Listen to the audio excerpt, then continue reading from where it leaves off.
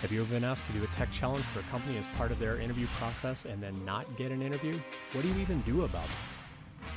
I'm Ian Douglas, and I'm here to help you get better at tech interviews, because when we share what we know, we all win. I'm the author of the website techinterview.guide, and I'm the director of engineering learning at getstream.io. Check out techinterview.guide/streaming for information about when I do live streams about interview preparation and career coaching. Follow me on Twitch and subscribe on YouTube for notifications. I regularly do Q&A sessions on the stream, and this podcast is a collection of those ongoing questions from folks like you. The audio for this episode was taken directly from a live stream session where I may address comments in real time when the original event was recorded.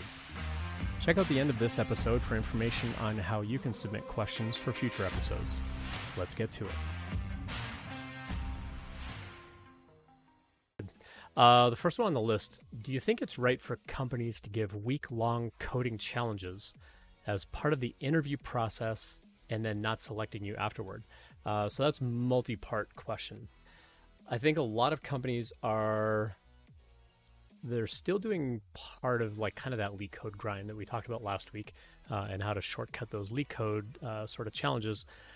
And I think more and more companies are seeing the value in these take-home assignments. Now, what should a take-home assignment involve? In my opinion, a take-home assignment should be very indicative of what you're going to be doing on the job day to day. So if you're going to be doing, say, Ruby on Rails programming, the take-home challenge better be a Ruby on Rails project of some kind.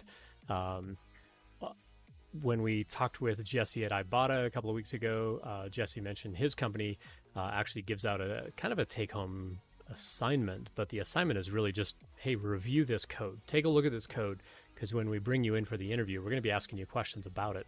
And that could be anywhere from, fix a bug, implement a feature, or just do a code review for us. Tell us what you think.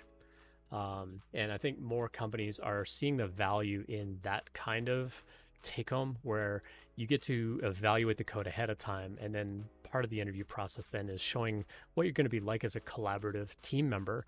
How are you going to do those code reviews? How are you going to give feedback?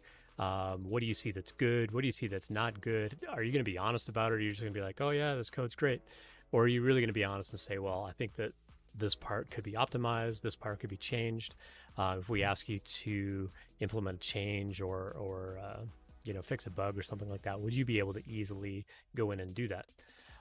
It's a little bit similar to a process I did back in the day, about a decade ago, actually, where I would give someone kind of on the phone screen, I would have them kind of talk me through a challenge and then say, okay, well, your take-home assignment is to build a little web application about this and submit that. And then we'll take a look through your code quality and how you test it and so on as part of the on-site interview. So how do I feel about week-long coding challenges? I think a week long is excessive. I would say any company that's doing this right should expect no more than 2 or 3 hours of your time.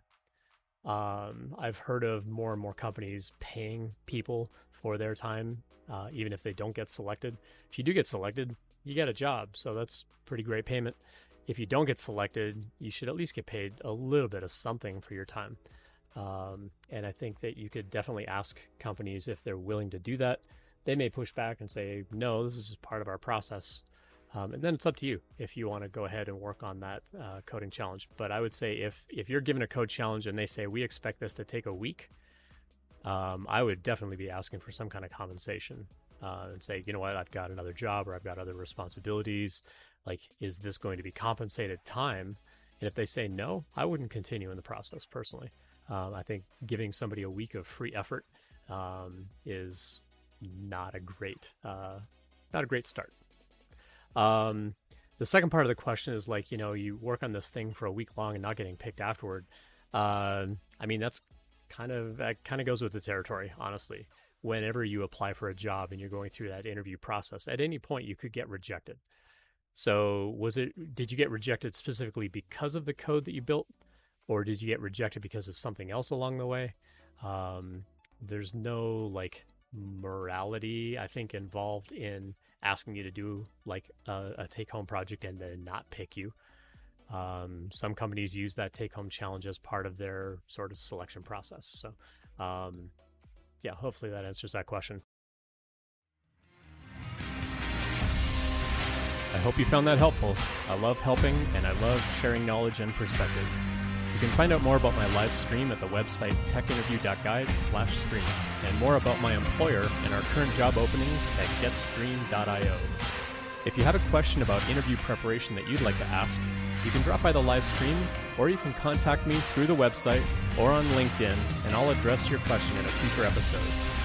Please leave a review on your podcast software, and follow me on Twitch and YouTube to get notifications of live streams coming up.